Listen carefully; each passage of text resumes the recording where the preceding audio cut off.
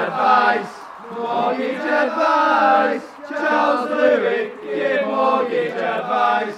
Charles Louis Mortgage Advisors, 0161 959 0166. Well, hello and welcome to a festive edition, perhaps a slightly shorter edition than normal of the Forever Blue podcast, which is brought to us by charleslouis.co.uk, which are chartered mortgage advisors who advise on mortgages, of course. And you heard the phone number there in the introduction. You can also contact them and ask them questions about buying or selling a property, whether that's a commercial property or a private property. If you live in the Bury area, you might want to look at their website in terms of buying a property as well. You don't have to live in the Bury area. That's where they're based. So big thanks very much to Dave and his team for their support of the podcast. My guests on the podcast tonight are a man who played for Manchester City and scored an awful lot of goals. I'm not talking about Sergio Aguero, but I tell you what, his scoring rate wasn't much different. He is Paul Molden, who set records, was in the Guinness Book of Records at Bolton Lads Club, and I think he's one of the most naturally gifted strikers I've seen in a blue shirt right up to the present day. So, Paul, thank you very much for joining us, and thanks for your involvement in tonight's podcast. Pleasure, no worries. Thank you for inviting me. Yeah. We've also got Tony, who's a regular, and we've got Mark, who's becoming a regular and has become a regular, and pleased to have him. I've got to start, actually, which is only because I'm looking at Mark's face, because we record this on Zoom, and I wouldn't normally have asked him this question, but I got to the ground today, Mark. Right, got to tell you this one. Well, actually, this morning when I woke up, I said to my wife, all set for the game, because she goes a bit after me with my son. And I said, better just check my digital ticket that it's actually got the right game on, and it's updated. Right. And my digital ticket had disappeared completely from my wallet.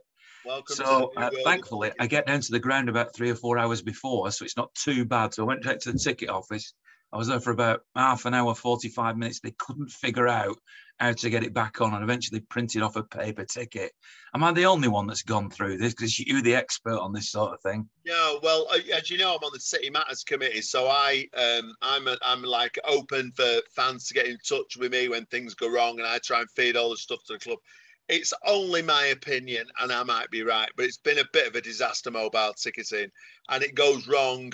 Not everything, like if 3% of the tickets go a bit wrong, that's hundreds of people. You got to remember. So hundreds of people have issues on a match day, and they're trying to iron it out, but it's difficult. So every time I get someone saying my ticket's not working or such and such, I feed it to the club, and I've got a meeting with them in January in which I'm going to say to them, how do you think it's going? Yeah. Is there anything we can do to improve it? So as ever, I'm trying to be positive. I don't like to be negative. They're doing the best, but the tech's not the best in my opinion. It's only my opinion. I might be wrong. I'm not a technical wizard, but it's not working for everybody. And do you know what it is? It's more the stress of it. Like you this morning, my ticket's not working. So yeah, thank you for that feedback, Ian. I will report it to the club. What I will say on a positive note is the young lady who dealt with my query was extremely patient, extremely courteous, and extremely nice. But I wouldn't have liked to have got there at 2:30 with the same problem. Yeah. I'm just glad it was a lot earlier than that. Your story's typical, basically. Your story, the tech doesn't work brilliant. The staff at City, they all want to do a great job. They try really hard. They do the best. So your story's a typical story that I get. So let's move on from that now and talk about the wonderful first 20 minutes today. We can talk about the whole game, but I've got to say the first 20 minutes, I don't know if you got a chance to see it, Paul. Were you at the game? Did you watch it on TV? No, I didn't watch anything. I've had a bit of a problem with my dog broke its back. So we've had since July the 27th with it, and we're doing loads of rehab with it. And today was because I was up late, because of last night. I was out with the dog. I listened to the score I listened to the game on the radio on the way back with the dog, but no, I didn't see it. But I saw the result. I saw it on the news, and fantastic, weren't they? Again, fantastic again. Well, you've seen enough, because I saw you at the Etihad a couple of weeks ago, and you've seen enough of what they do. I mean, I described the first 20 minutes as mesmerising. When they do this one-touch passing where that each player seems to know instinctively where the next pass is going, as if it's like 4 moves ahead. is just bewildering to me. I've never seen anything, honestly, as good as this. I watched the Wolves game on the Saturday, and then came to the game on the Tuesday against Leeds. So, you watch it on the telly, you listen to people talk, how can we stop Man City? So I thought you've got 2 games now to go and have a look at what it's about. You're actually live at the game, you're watching it, and it doesn't resemble football, if you understand what I mean. It's like it's 10, 15 years above. Like, when people saw George Best and people saw Pele, they were 10 years ahead of what they were watching. And I watched City against Wolves, and I thought, as a football man, how do you stop that? How do you stop the football they play? Because nobody's seen that kind of football. Like you just said, Ian, it's all short passing. You've got a player who's 10 yards in front of you, and you think, oh, he'll find this, because everything's to feet, isn't it? He'll find his feet, and they turn away, and you think, oh, you've missed it. The next pass they make is an even better pass, and it's like, it's the 2 games I saw. Yeah, I saw them. I saw, the games last season, go 20 games. I think the season before I went to a couple. But this season now, you're looking at it, you're thinking it's just 10, 15 years above, in front of whatever else is playing on it. Because I know the Wolves game, they were lucky. The City got lucky with a penalty. I thought Wolves played really well. Not played well. Let me ask you, Tony, because we've not heard from you, Tony, yet. I mean, the football we're watching at the moment is on a different level, as Paul has been saying. I mean, I just can't believe that I mean, when I was a kid at school, I mean, I didn't play professional football, but the teachers used to say only one touch passing, 2 touch passing, and it seemed impossible. This team make that look so easily, don't they, Tony?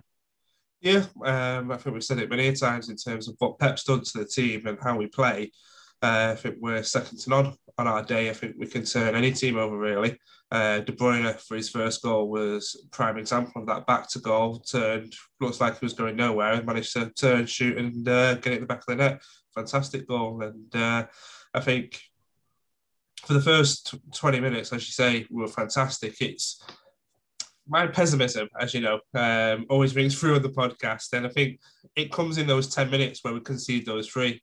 And this is always kind of where Pep's always drilling in, and you hear him, you can win 7-0, and he goes, well, actually, we didn't play well in this period. And I think that's always his perfectionism, and where I worry in terms of, yes, we can play the best football in the world that I've ever seen. However, I'm never 100% confident, because I always feel like we can always concede at any point. And that's with Ederson and Diaz over there and holding the fort. But I think in terms of how we're playing overall, we're fantastic, really. Is that what went wrong then when they suddenly got 3 goals back in the second half? Was that, given that your glass is half full at best, is that what was going wrong then? I think for their second goal, it was an exceptional pass that just broke our defence, really. It was a great run kind of in between the 2 defenders, and the pass was really good. But I also think that sometimes, because of how we do play, we do press, we leave ourselves open to that. We saw it against Leipzig, whereas because we always are on that front foot, we do have that ability to concede on the counter. But I think, it's kind of, do we want to play that kind of football, or do you want to go back to your, 1-0s and close the fort? I'd stick with 6-3 any day of the week, to be honest.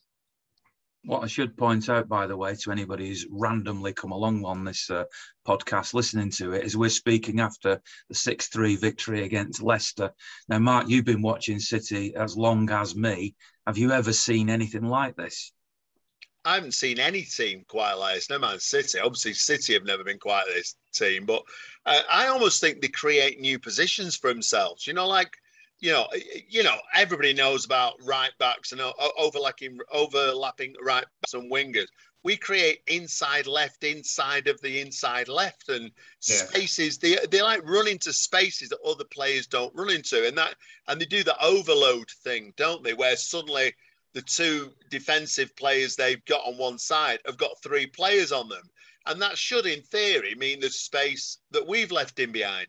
But that's what we do. We play like on the edge all the time. And that's why watching City even if you don't want City to win, if you support Leicester today, or you want City to lose or draw, we play on the edge, and that's why it went a bit wrong today. 15 minutes today, it went wrong, and it's because we play on the edge. You know, look how far up we play our back line when someone's got a free kick, an attacking free kick.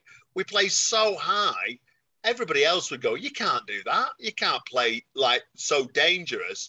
But Pep's got a way of playing where you reap the rewards of your bravery. And actually, that's what happened. And it went a bit wrong today. Now, the reason it went a bit wrong today was Leicester are good. Leicester are actually very good at playing on the break. Their defence is letting them down at the moment. That's why they drew 3-3 at Liverpool in the week. They played great at Liverpool and drew 3-3. Today, they played great in patches and let 6 goals in. They didn't look like a team capable of letting 6 goals in today.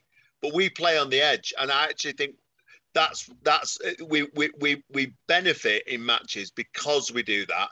But you have to take the hit now and again. It's exactly what Tony says. He is right, but I think it's worth it. So Tony's right that you're taking a risk, but you take a risk to win a lot of games. You don't get 100 points in a season, as we did a few years back, without taking a risk. That's not Arsenal 1-0, is it? That's taking a risk. So I actually think it's a great thing about our team. It's why we're going to do well in the league this season and might have a chance of winning it. And it's why everybody wants to watch this football team.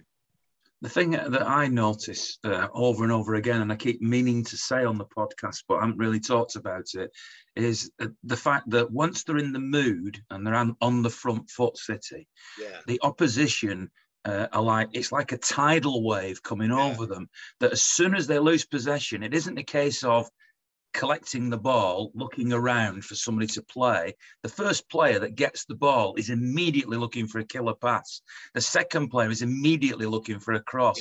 It is like completely intense to a point I've never seen football played like. I mean, I used to enjoy watching Barcelona, the great Barcelona team, ironically, that Pep was in charge of for some of the time. I mean, Frank Rijkaard and others were there as well.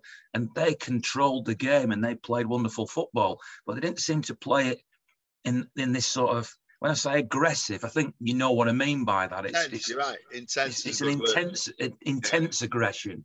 I'm not seeing anything like that. But what I want to ask Paul, I mean, as a striker, you know, there's been the debate for such a long time today. Even today, somebody said to me in the match day vlog afterwards, you know, if we'd have had a striker today, we'd have had Haaland and everything. You know, even though they've got 6 goals today, 7 against Leeds, 4 at Newcastle. And I'm thinking, why does City even need a striker? Now, nobody epitomised being a striker more than you, Paul. You were the most, as I say, and I don't say that lightly, one of the most naturally gifted strikers I've ever seen. You could score goals for fun. Does City need a striker? Come on, Paul. Of course they do. Go on, Paul. Tell us what you need a striker. I don't know. Mark, you talked about it. You know, you said about players playing. Man City make positions that nobody's ever seen. Players get positions that nobody's ever seen, and there's no recognised name for these positions. You know, Mark, Tony, you talked about going forward. City play on the front foot, don't they? And the thing that struck me slapped me like a wet kipper against the Wolves game was when they'd lost the ball, how quick they get after it. But not as a 1, not as a 2, as a team, as 8 players, as 9 players. Just City, it's a totally different football, isn't it? A totally different football. I'm a striker, of course they need a striker.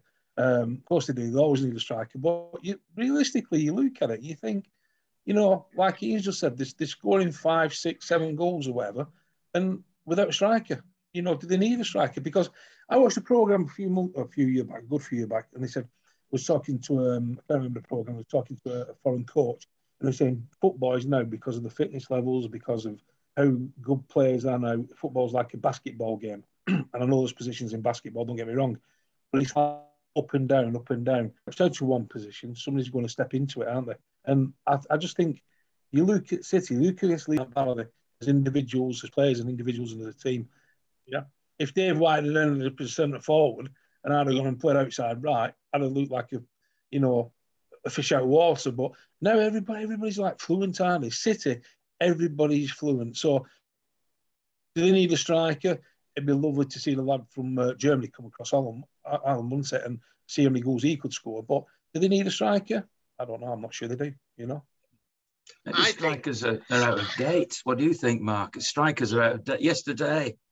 Yeah, I think, remember, we've just won 3 games in a row with a lot of goals, but there was a couple of tight games there, like Villa 2-1. We dominated Villa and could have had a bag full. Even Watford, it looked comfortable at the end, 3-1, but flipping it, that should have been over in the first, a bit like today, you know, it should have been 4 goals in. And I actually think if we can get a striker who's a natural goal scorer, Paul, if you get your boots, I think if we could, yeah, but seriously, if we could get a natural goal scorer who can work like the lads work up front, that front 3 and front 4, if they'll work like that and interchange positions, but have a natural goal scorer, that won't do us any harm. And it might make the difference in a tight game.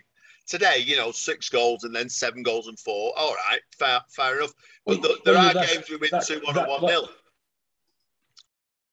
1-0. Let's be fair. That's what we're looking at, isn't it? You know, City are thereabouts. You know, in the league at the end of the season for champions and winning it. And it's just that next step, isn't it? And, you know, like you say, Mark, who's to argue whether a striker would make the difference? You know, a top quality striker would make the difference.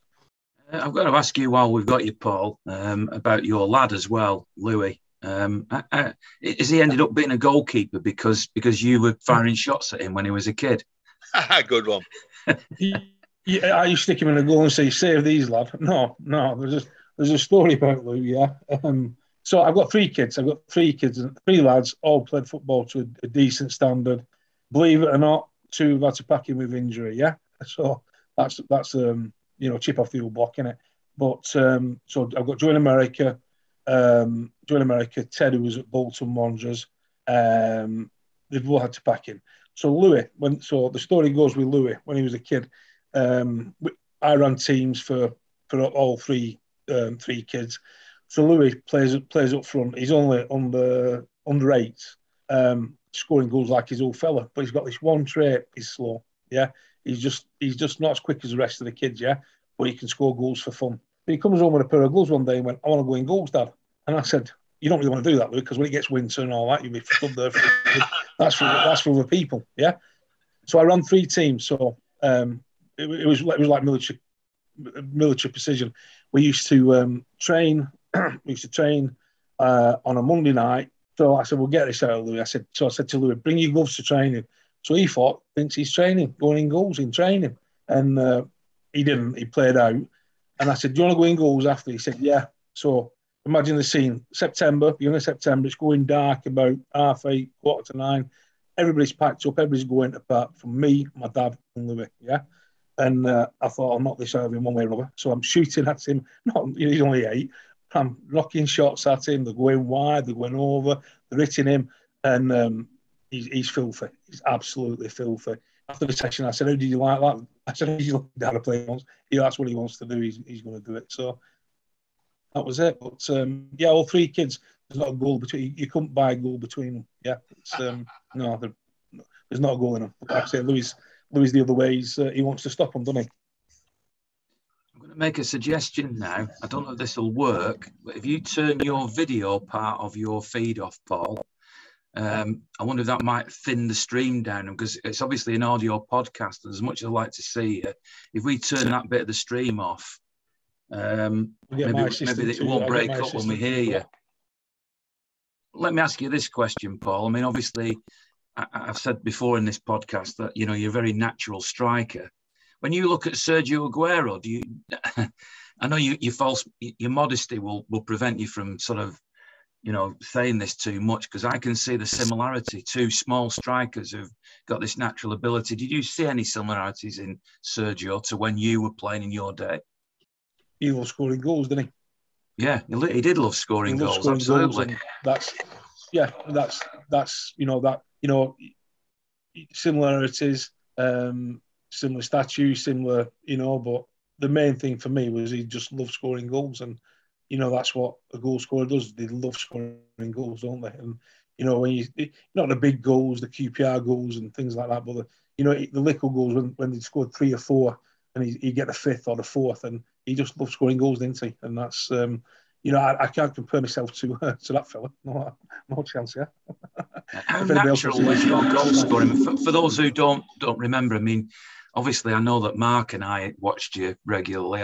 Tony's a bit younger, so I might not have seen as much of you, but you broke records for fun, didn't you? And you were outstanding of your generation. Yeah, we talked. I had a friend get in contact with me the other beginning this month really, and he was talking about the Bolton because we were both playing the Bolton Lads Club team, but like every time you stepped up, you carried on scoring, didn't you? And it was like quite an interesting thing to do. So I played for Bolton Lads Club, then I went and played for England schoolboys, scored goals, and then I went and played for the England youth team. 12 months young, so I was like playing with Tony Adams, Tim Flowers, and all them people. Johnny Beresford scored goals, going to the first team and scored goals. But the thing that ran parallel with that, as you know more than anybody, was the injuries, wasn't it? You know, the injuries that was the problem, wasn't it? Yeah, absolutely. I mean, you and I go back a long way. I mean, when I started my broadcasting career as an amateur on hospital radio, you were prepared to give up your time. I can't imagine Sergio Aguero doing that, coming down to hospital radio and sitting there. Yeah. Different times, weren't they? Different times, and back in the you think of the crowds that used to watch us play. Like I'd say, probably 95, 96% male, weren't they? And now it's like it's like a mixed crowd, mixed people are watching football now, aren't they? And I would imagine the call on the footballers now is horrendous, to do this, that, and the other, And when you finished your career, how easy was it to adjust, because you ended your career earlier than you might have wanted to? Was it difficult for you then to go back to normal life, as it were? Well, I finished at 29, and people, I played with a lad called Ian Scott at Man City. You probably remember Scotty. I played with a lot of different lads, and I thought 29 was, a bit average, if not a bit longer, not a lot longer, because everybody gets confused with like your Giggs and your Scholeses and your Nevilles who played well into the 30s. Football, was I think, dare I say, a bit more physical when I played. I think getting to 29, I was happy with that. I was more than happy with that. Struggled like mad when I packed in. Struggled like mad, and I'll be the first to admit it. I don't think there's enough help for just packing in. It's like you just nobody wants to pay you for doing what you've done since you were 17.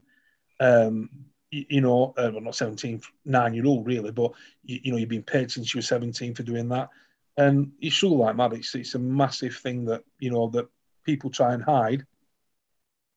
But when you get to your 40s and you reminisce with people, everybody's the same. Everybody struggles, don't they? Really struggles. It's not a nice place to be for 2 or 3 years. Given that one of the stories around City at the moment has been Jack Grealish and Phil Foden going out, and although the manager's never specifically said he's been punishing them by putting them on the bench at Newcastle and on the bench today, and Kyle Walker obviously is another talking point. I don't know if he's sending off at Leipzig or whether there's been something else that's happened behind the scenes. But given that you were a footballer that went through that of having to adjust, I know it's a slightly different type of problem. They're under a lot more of a microscope now.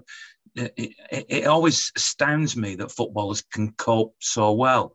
Presumably, you would say, as an ex-footballer, they're all human beings and they all make mistakes, don't they? Of course, players do, people do, don't they? But I think, I can only take, we talked about Louis before, you've got to be so careful. You've got to be so, the culture is different I remember playing for City at Leeds. So I'd had the season, my first season, not a full season, but I'd had my first spell in the first team. I had a season out injured, and it's like the promotion season that I played. We went to Leeds, and on the bench, on the match I said after the game, was a crate of lager, a crate of beer, and a crate of lemonade. You know what I mean? And that was the culture, like, have a drink after you played. But I think nowadays, you look how fit these boys are, and is there any room for beer?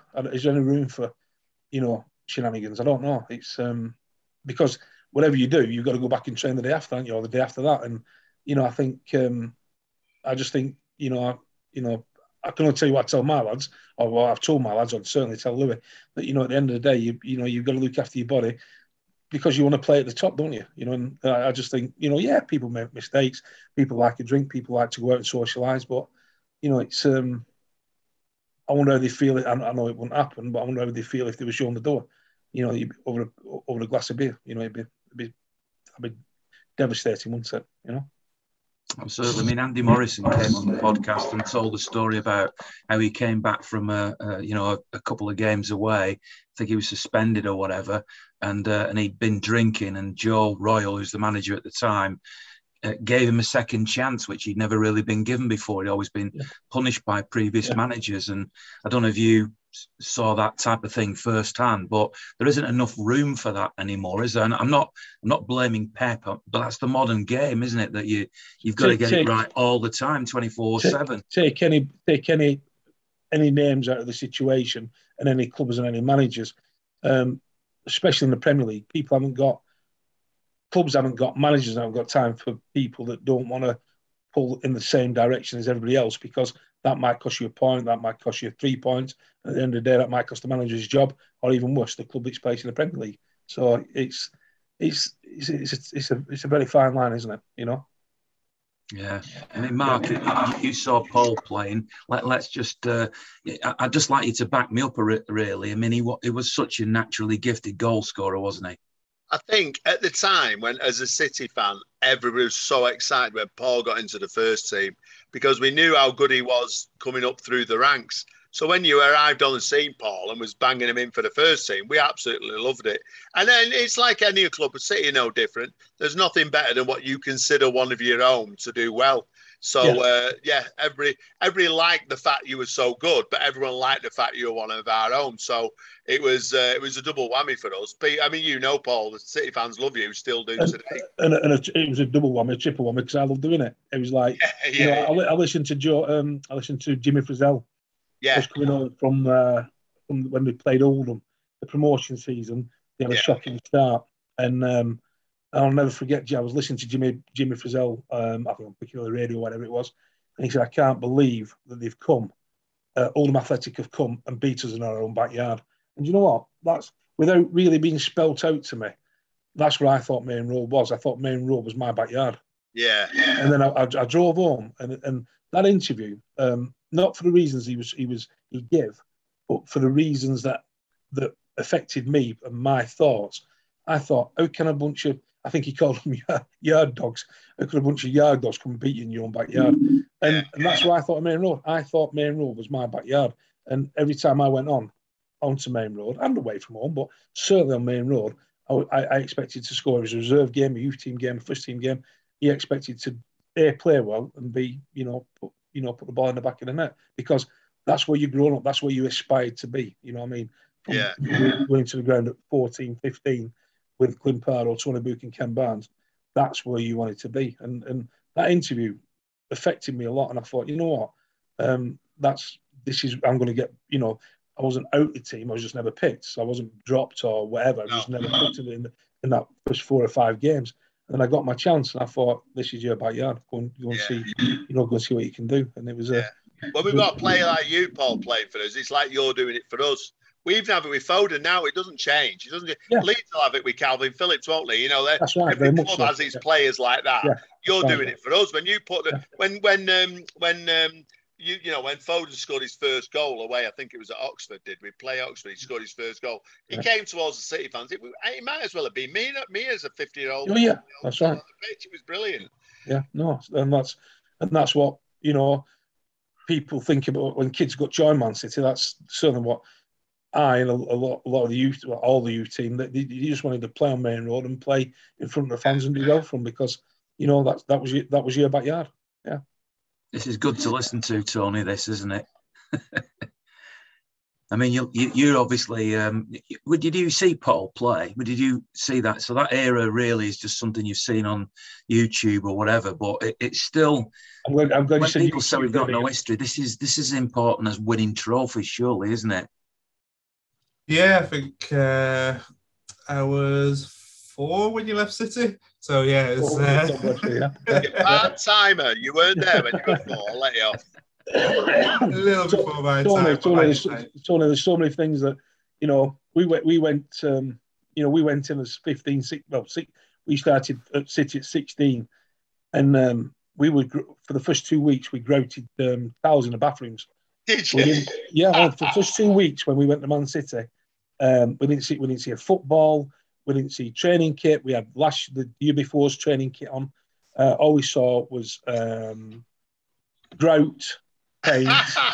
That's brilliant. Paint, and you had Dave White, because he was the tallest, so the dressing rooms were, well, I don't know, 15 foot high, the thing. So we had milk crates on top of each other, Whitey on the top, Grout in the top tiles. Yeah. Tony Boot used to come in and go like, "Yeah, you're doing a good job, lads. Crack on." He showed us what he wanted to do, but we were grouting tiles, painting, generally cleaning the ground up from the summer break. And then the first team had started to come in. And then it was like, wasn't long before one or two started. When we started training, we didn't train with them, but we used to watch them and collect the balls, as every apprentice does, or did. And we used to get back in the dressing room and go like, "He's crap. I can do that," you know, the first teamers. And really, like, you know, were we stepping over the mark, or were we confident? I'm not quite sure. But like I say, certainly within 2-3 years, we got the chance, and most of us proved that we were as good, and if not a little bit better than you know, some of the lads that were there when we started. And it was just like a natural progression. It was really weird, really. You know, you look at lads now who make it or don't make it as footballers, and our progression was just, one day you were grouting the towels in the first team dressing room, and the next time you sat there in the first team in the dressing room.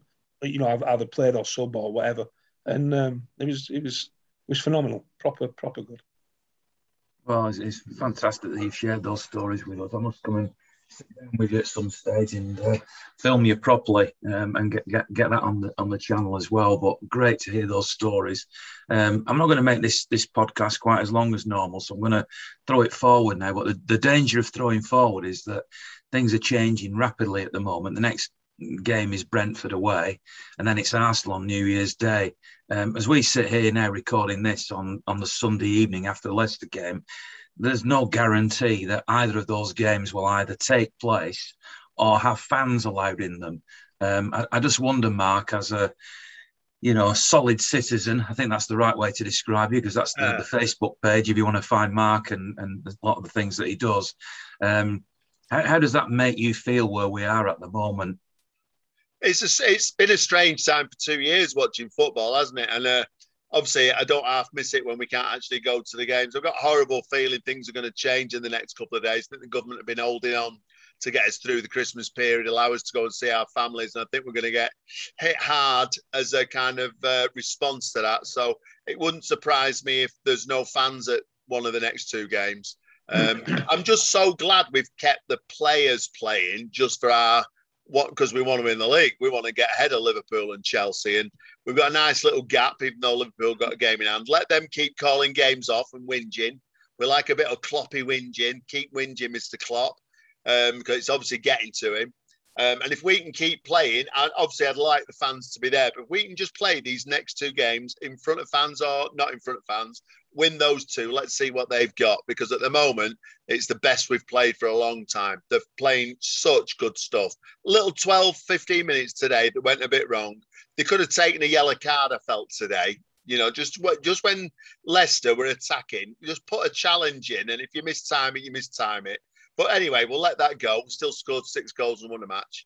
I just think if we can get these 2 games played, Arsenal away will be a very tough game because they're playing well. But if they want to come play, that's the point. Arsenal are playing well, but if they want to come play, that's fine. Leicester today, they changed to a back 5 and with 1 up front and look much better. But I think Arsenal will play us. I think they'll play an expansive game when we play, if we get to play them on the first. And I fancy our chances under those circumstances. Is the momentum of City playing games and winning when others are having stops and starts, and the depth of City's squad been able to cope with 1 or 2 absences, meaning that City are now red-hot favourites. And I'm asking this to the pessimist of the group. So where do you stand on that, Tony? I think if you're asking a bookie, they would say yes. If you're asking me personally, I would say it's still too early. I think the momentum plays a big part in it, especially if we can keep playing. I would be gutted if we're not allowed in the grounds. However, I'd rather us not be there and we keep playing than it's just stop and have a break for 2-3 weeks, because I agree, Tony. I agree. That will impact us, especially once we've found this form. It took us a while to get going this season. So yeah, I would definitely be concerned if we had any stoppages to the play. I think out of the next 2, no disrespect to Brentford, Arsenal definitely going to be the hardest of the 2 games. My concern will come down to refereeing decisions and VAR. I think it's been shocking this season, and I think today we got lucky with the first penalty. I think on another day we don't get that, and I think if it was against us, we see it as harsh because it is a penalty, don't get me wrong, but we see it in the box every week, up and down the country. So I think my only concern would be that referees and VAR has an impact more than the football on the pitch. I might as well ask you, Paul, about VAR, because you never had to deal with it when you were a player. And whether the decisions were right or not is not the question I'm asking, really. I mean, me in the ground, I'm thinking, down goes a challenge, and then you stand there for, what seems like forever until a decision is, you don't even know at first if it's gone to VAR, just assume it has. Then VAR comes up, then the referee goes and looks at a screen. It's the emotion that bothers me as much as anything else. Are you glad you didn't play in the VAR era, Paul, or would you rather have had it? Ian, I can't. First of all, just answer Mark. Mark, I can't see any team coming going toe to toe with Man City. I hope I'm wrong, because that would be a great game if Arsenal went toe to toe with City. I think Liverpool might, if they got all the players and all the players fit. But that would be a tremendous game. That'd be like a European Cup semi-final or final. Because City they're just red hot, aren't they? I know I'm digressing, yeah, but no. Back to the VAR, shocking. One of the first games I saw. One of the first live games I saw, went to, somebody scored. It was a City game. I think it was a Sheffield game. They scored a couple of Christmases ago. They scored, but nobody celebrated. And it was like they were waiting to see where it was given. And I can understand the principles behind it. I can understand the principles behind the VAR. But so the principles are that a referee doesn't see something or a referee misses something. Yeah. But then when it goes to VAR and the referee in the studio still misses it and still doesn't give the right decision, we're just spreading it out, aren't we? So instead of one person getting it wrong, 2 people getting it wrong, and that's frustrating managers and players. And my take on it is, at the end of the day, as a kid when I used to go watching Bolton, you were offside for that first goal, for the winning goal. Next time we'll play me, and it takes that.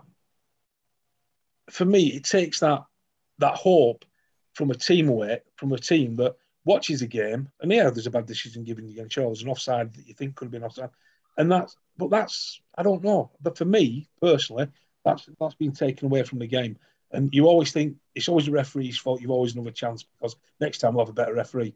But the VAR. The referees are not making the decision, and then it's going to the studio, and they're making not every time, but certainly this last 4 or 5 weeks there's been some iffy decisions, and you think, what we're doing all this for? At the end of the day, why football is the greatest game in the world? Why it's the greatest game in the world is it's art, it's not science. So when somebody makes a challenge in the box, 3 of us will say it was a penalty, and 2, even if you slowed it down, show me 10 times, say it's not. And actually, the Liverpool decision that I keep getting told was a definite penalty, I kept looking and going, well, maybe not. I wasn't 100% sure, the one they were talking about last week. And it's because it's an art and it's not science. And it's brilliant for that. Cricket's more of a science. Yeah. And therefore, the video element of it just doesn't work. Only the ball going over the line, which works brilliantly, I think. Superb. It works great. But when it comes to even fouls in the box or even handballs, it can hit your arm, we all agree. Then you've got to argue about how far away his arm is. You've got to argue about intent, how far away. VAR is a pain in the backside that doesn't bring more than it gives. Yeah. And that's why it's not worth having. So we go to watching my lad play in America, yeah? Yeah. So if it hits your hand, if it hits your arm, above the seam, so the seam of your shirt at the top, where your sleeve comes down. If it hits your arm, your fingertip or the top of your arm, it's a penalty. Yeah. What a great rule. So if it hits your arm, but has the ball got to be fully over the fingertip or just touching it? It'll still bring that problem in, won't it? So Ian, I went watching him his first 5 games. I was across there watching, and they went into overtime, which is like another weird thing, because what FIFA do, they test these rules out. When I went to Norway, they tested the balls around the pitch, so it was like a massive 5-a-side game. I was at Oldham, fit as a butcher's dog, but couldn't believe how quick the game was because the ball was never out of play. So the minor leagues, they test the new rules out what's going to be. So they're playing in overtime. Lad flicks the ball up to the defender's come to jockey him. Lad just flicks it up, it hits his arm. He's not crossing it, he just flicks it up on purpose to hit his arm. It's a penalty. So, it's a bit like hockey now. They have a rule like that in hockey, don't they? And at the end of the day, I think football, you've described it better than I did, Tony, that I think football's, a game that you watch, you watch things happen in a split second, referees react in that split second, and at the end of the day, just leave it at that. And that's, as it was, as it shall be. I tell you what, the other thing we've learned is how good the liner is at judging offside. They're hardly ever wrong. I mean, they do get it wrong. I mean, but it's millimetres they get it wrong by. That Mahrez goal away at Newcastle, it looked offside to me. I was watching it, but just millimetres it was on. But I don't think it's worth all the paraphernalia of VAR for the occasional result like that. I honestly don't. I'd rather they give it as and you bang on. Linesmen back in the day were poor, weren't they? But now they're probably pound for pound better than the referees, aren't they? Yeah. I think for me this season, it's not necessarily been the linesmen, but the referees and the people sat at VAR. I think consistency has been poor, and I think the standard of refereeing this season has been poor. I mean, if we look at the Newcastle game, Ederson taking a player down, if that was against us, we would say it was a penalty all day. Wasn't it? It was. How can the referee miss that? And I think there's been decisions like that, and then VAR backs up the referee just for not wanting to question the referee. It's a bit like when they you ever appeal a red card and the FA go, no, referee's always right. Always right.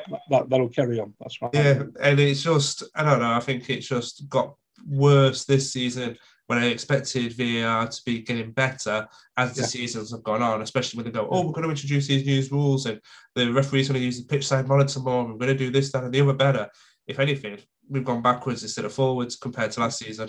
Yeah. They're trying to referee the game from the office. And sometimes I think referees will give a penalty when they're not sure to let the VAR go and decide. So they're not giving the decision that's overruled. They're thinking, not so sure, give it, and then the game stops. And then they go and decide. So I actually think they need to go and reassess VAR, not that they listen to me, but go and reassess VAR and save it for the very rare occasions when something goes badly wrong and it's obvious. All that being said, I do think that the link between VAR and the fans needs to be improved. So if anything is being decided or being even looked at by VAR and the game's still being on, just flash it up on the screen in the stadium. Yeah. So I know, your likes of Liverpool and United don't have screens, but they'd have to introduce them, because you've got to let the fans know what's going on in the ground. If you can't do that, then you're losing the match day fan, and that's the lifeblood of football in this country. It always has been, always will be, I hope anyway. But it shouldn't be about what's going on TV, or even sometimes on TV. The commentators don't know if it's going to be but they just need to keep everybody in the ground informed and make those decisions quickly. Let me ask you one final question to finish the final Forever Blue podcast of 2021. Because we won't be back until the new year. Ian, can I ask a question? Go on, Paul. Tony, what's your best ever Man City kit? You're only 4-1 left, so what's your best ever kit? It was a brother one from the 80s, actually. And it had kind of like the triangles on. Well, that's the one I played in. So that's your best ever kit. You're a young man. Absolute creep. Kiss ass. Absolutely massively impressed by that, Tony. I'm massively impressed with it. I'm older. I like the diagonal stripe ones that they wore. Colin Bell wore it, and it's got to have the round badge in the centre. Colin Bell wore. I don't mind the red and black or the blue and red, but both of them are my favourite. Yeah. I'm a younger sibling, so my older brother had that kit, obviously, before me. It got passed down to me. So I wore that kit for about 4 or 5 years because it was oversized, and then as I grew, and it's just my childhood, really. If you're going to ask me mine, then I wrote Colin Bell's book, as you know, and on the front cover, it was me that picked that picture of Colin wearing the sky blue plain shirt with the badge, the circular badge in the middle. As far as I'm concerned, that's the best City shirt.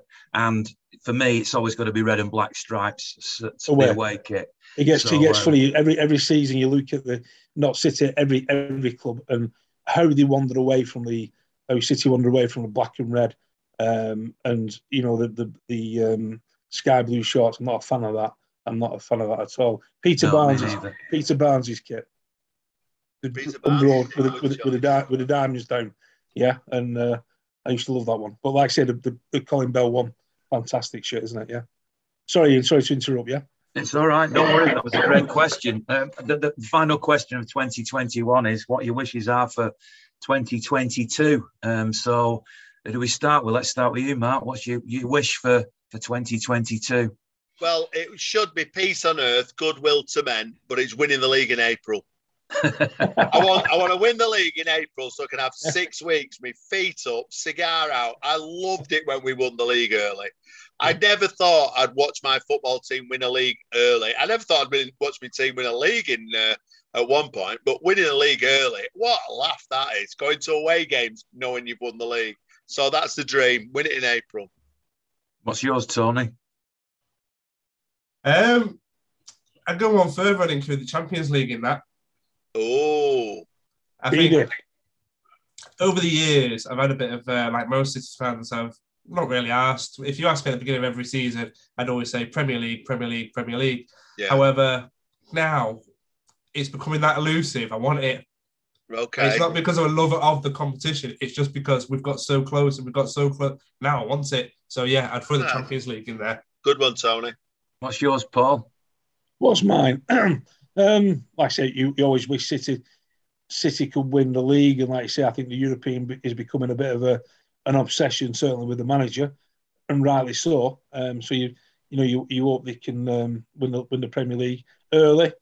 You know, we've all watched them red people do it over the years, and like I say, what an achievement it is to win a league early. That's a fantastic achievement, yeah. And to win the European Cup, the Champions League, it'd be fantastic. But I think, I just think a healthy New Year for everybody, isn't it? That's the thing, isn't it? Everybody's a bit fed up. Absolutely. Yeah. Well, I think the three of you have said the things that I would say, but my overall one would be that COVID would do one, and that we're able to go to football matches confident that they're going to go ahead. Players are at no risk. The fans can go without any risk, and then we get back to what we took for granted for so many years, and we go back to normality, and people are healthy. And I know health and everything is the thing that it sounds a bit cliched, but we've never been more aware of it than we are at the moment. So that's what I wish for 2022. Thanks very much to Mark, who is always a tremendous guest, and Tony, of course, and to Paul Molden, who, just to explain to anybody, we had to ask him to turn his picture off, so we can't see him because Zoom was playing up. But we need to get you back on again, Paul, very soon with a stable connection, so that we can put some of this video up on YouTube as well. That's why it's worth listening to the podcast, because you hear things on the podcast sometimes that you don't get to see on the YouTube channel. So thanks, Paul, for your time. I really, really appreciate it. Get a new laptop, get a new whatever it is, broadband or something. Get a new one. I haven't got one. This is a bottom one. Yeah. What's a laptop? And what I'll do also when it suits you is I'll come, as long as it's all right with you, I'll come and meet you somewhere, and I'll film some interview as well, which we can get out. Maybe get some of the. You've been a great guest, Paul. Thank you very much. No problem. I appreciate it. I enjoyed it myself. Yeah, it's been good. Thank you. And thanks for everybody who's listened throughout the year, the calendar year. We'll be back again with another podcast the day after the Arsenal game, whether it's played or not, whether we're there or not. We will have a podcast recording on Sunday evening. So thanks very much to charleslouis.co.uk, the sponsors of the podcast. Thanks to you if you're a subscriber, if you're an occasional listener or a regular listener, or you're just a City fan who's found us, or even a football fan from somewhere else. It's great that you listen, and I hope you enjoy it as much as we enjoy doing it.